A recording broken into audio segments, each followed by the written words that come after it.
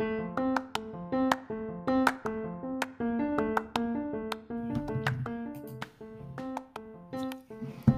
to Mums on the NDIS, a podcast for mums who have a disability, have NDIS plans, have families to take care of, and have a household to run.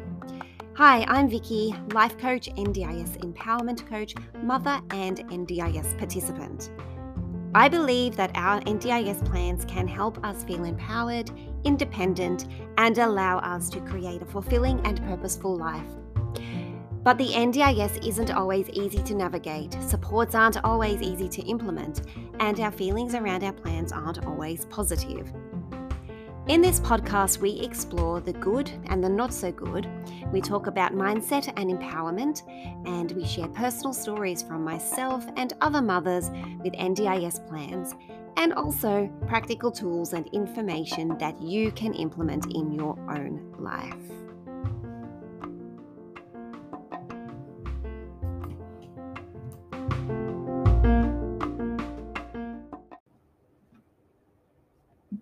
Welcome to episode 3 of Mums on the NDIS podcast.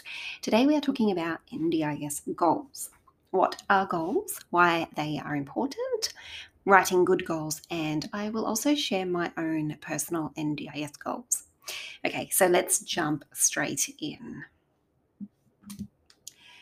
What are NDIS goals? So when you sit down for your first plan meeting and every plan review meeting after, you will be asked what your goals are.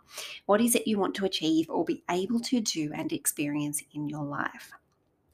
Goals are things you want to pursue, and your goals might include, and this list is taken from the NDIS website, they might include building your skills and doing more things yourself, working or studying now or in the future, doing social and recreation activities now or in the future, building friendships or connecting with your family, maintaining your home environment. And these are just a few examples. There are endless possibilities here. And where the NDIS comes in is they will look at your goals and the disability-specific barriers that stand in the way of achieving the goals. And then they decide what supports to fund you so that you can work towards those goals that you have set out. So I think that it is easier to visualize this with some examples. So for me, I have a goal around wanting to maintain my home environment, and so I have been allocated funding to help me achieve this goal. So I hire a cleaner and domestic support for this. My disability-specific barrier is that I cannot physically carry out these tasks to maintain my environment. So I use my funding to help me undertake those tasks. Another personal example is that I want to continue to independently access the community and carry out my responsibilities, such as take my kids to school. And my disability has affected my walking and driving, so I was allocated funding for assistive technology, such as my ankle foot orthotics or leg braces, and also my car modifications and driving lessons to learn how to use the modifications. NDIS goals are important, and it's important to take the time to really think about what it is you want to achieve and word them with clarity. The NDIS website talks about goals as being important, and this is what they say. So this is taken from the NDIS website. Your goals are an important part of developing your plan. They help us to get to know you and the things that are important in your life. We will talk to you about your daily life, where you live and who you live with. We'll ask you what you want to do in the future and who supports you. Goals can also help you think about what your strengths are and how you can use them, give you motivation to try different things and build your independence, and be something to work towards where you can measure your progress. So that was taken directly from the NDIS website. The NDIA use these goals that you create to determine what they will fund you for. You need to remember that the people reviewing and allocating your funding don't know you. So you need to ensure that your goals will give you enough room or scope to receive the right supports and enough supports to help you do the things and live the way you want to. The NDIA will only provide funding for what they see as reasonable and necessary. So, by reasonable and necessary, they mean that the funding must relate to you working towards your goals, related to your disability, that it's safe and legal, and that it isn't the responsibility of someone else. So, for example, the healthcare system or other family members. So, you may have a goal that the NDIA doesn't see a need to provide further funding for because your disability doesn't cause a barrier there, or it is better funded by the healthcare system, or that it is more suitable and more appropriate for a family member or the education system to assist with. But there is so much information on goals on the NDIS website, and I highly recommend you take a look, and I'll put the link in the show notes. Okay, so goal setting and writing good goals. This is the part I'm really excited about. I believe that our NDIS goals plus supporting documentation is the key to giving you the best chance of receiving the funding you really need. And when you go to the NDIS website, they talk about some questions that you can ask yourself when thinking about creating goals. So some of the self-inquiry questions listed on the website are, so I'll read out the list. When you think of yourself being happy and having a good life or living a good life, what comes into your mind? What do you see? Does anything need to change so that you can have that life? How do you see the future? How would you like things to be? What is working well in your life now? How do we keep these things happening? What is not working well in your life right now? And what needs to happen to change this? How do you think we could improve the situation?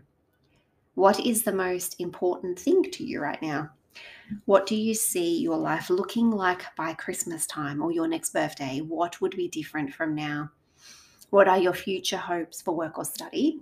Are you working now? Are you looking for a job? And what are the things you would most like to change in the future?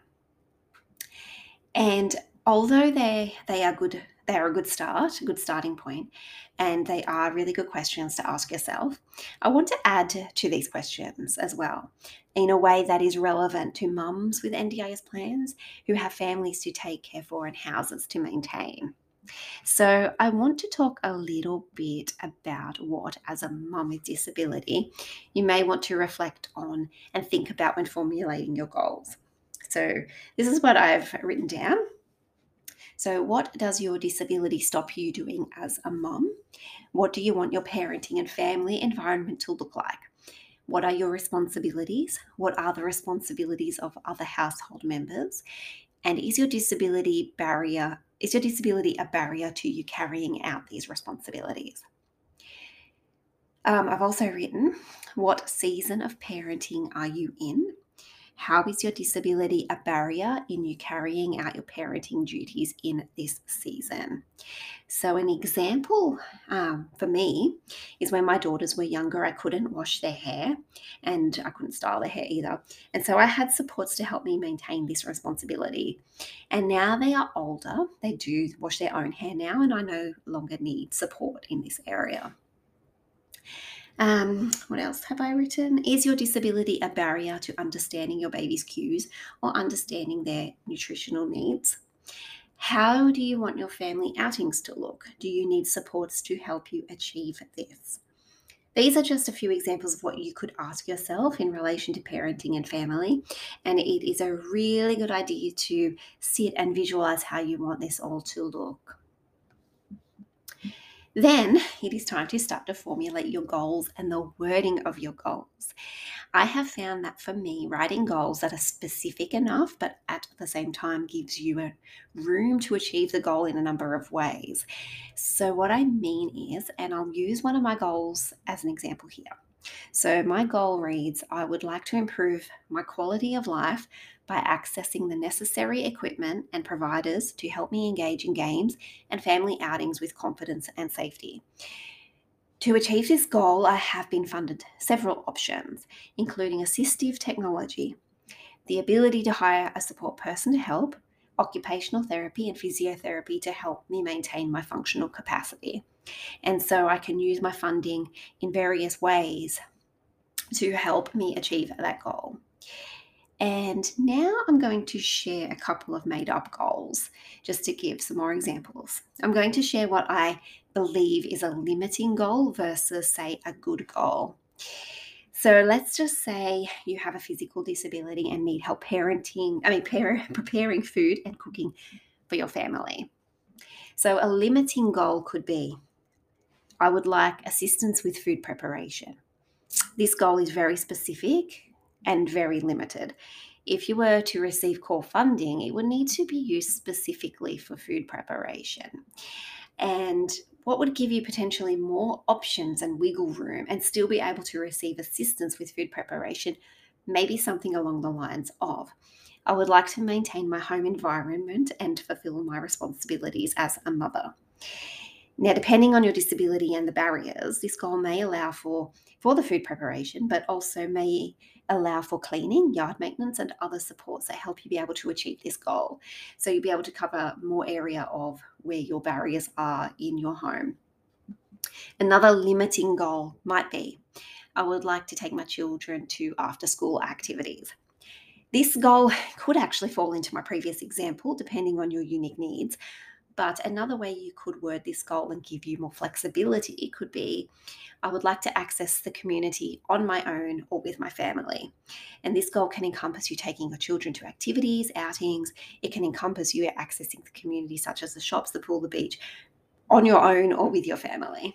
And so that really opens up your options when you expand your goal enough to cover all aspects of accessing the community or all aspects of your home environment, rather than narrowing it down to like one singular thing. Try to formulate goals that cover a variety of areas in your life. So think about the different areas such as your home environment, personal care, social and community access, working, studying, relationships, and health. And there's some of the areas that you might want to think about. So I have touched on a few of my goals already, but I thought I would share with you my current goals and ways I work towards them. So my disability is progressive, and it affects my hands and my feet. So I share my personal story, my disability story, in episode 1 if you want to learn more about that and how it affects my day-to-day life. So your goals and needs will be different to mine, or they may be similar depending on what barriers you have. So here we go, my goals. So my first goal is, I would like to fulfill my role as a mother and wife by maintaining a healthy and nurturing home environment for myself and my family. I achieve this through hiring a cleaner, a support worker for food preparation, and helping with daily chores, and someone to help with the laundry, lawn mowing, and that's just to name a few of the supports. Another goal that I have is, I would like to preserve and increase mobility, muscle strength, joint and muscle flexibility, as well as dexterity to allow me to be as independent as possible and involved in life activities. So this goal relates to my occupational therapy and physiotherapy supports, and also assistive technology. So I use funding to achieve this goal. I use supports that allow me to access physiotherapy, exercise physiology. Even my leg braces would still come into here too. And also hand therapist, which is an occupational therapist, but hand specific. Another goal is, I would like to improve my quality of life by accessing the necessary equipment and providers to help me engage in games and family outings with confidence and safety. So the supports I use to achieve this goal are supports around the home, so I can preserve energy, assistive technology such as my scooter and leg braces, the support worker if needed, and it relates to my physio and OT and my driving assessment and my driving lessons too. My second last goal is, I would like to develop my self-confidence, self-esteem, and identity building skills to cope and adapt with the progression of my degenerative disease. So this relates to my counselling support mainly, which is I've did a blog post on why I think counselling is it's a very important part of my NDIS plan. And it helps because my disease is progressive. Catching up with the counsellor and working with them really helps me come back to me and what my strengths are, and also helps me through accepting different I guess when the disease progresses and I'm losing my ability and capacity to do different things. And then my last goal is I would like to independently engage in community events and social activities to help me with my emotional well-being. So this one is kind of a double up of the family outings goal, but this one is to, I guess, reiterate the importance of my need for independence and my need for accessing physical therapies and assistive technology. So that's a big thing for me, is that I want to be able to do and access the community independently for as long as possible. Now, there is room to have 7 goals in your NDIS plan, and I have been thinking about what other areas I would like to set goals in for my next review. I generally keep my goals the same from year to year and then tweak and rejig them to suit where I'm at. So I'm going to be doing some reflecting on what I might want to look at next time. Okay, so there you have it. That's my personal NDIS goals. So again, like last episode, this has been a lot of information. And so I'm just going to recap what we have touched on. And there is so much I could talk about. We've only just touched the surface. So what we touched on is what are NDIS goals? Why are they important? Writing good goals. And then I've shared my NDIS goals. We covered some self-inquiry questions as well on how you want your day-to-day to look and your needs as a mum, parenting and caring for a family. So that brings us to the end of this episode. I'd love to know if this episode was helpful for you, and you can always contact me through email, hello@mumability.com.au, or connect through Instagram. My Instagram account is mumability.coach. And we have a Facebook group for mums with disability, which I will put a link to in the show notes as well. If you would like to know more about NDIS coaching offerings, as well as my NDIS 20-page workbook to help you find clarity around implementing your NDIS plan, you can find all the information on my website, which is at mumability.com.au. And I will leave it here for today. Have a wonderful week, and I will speak to you next time on the podcast.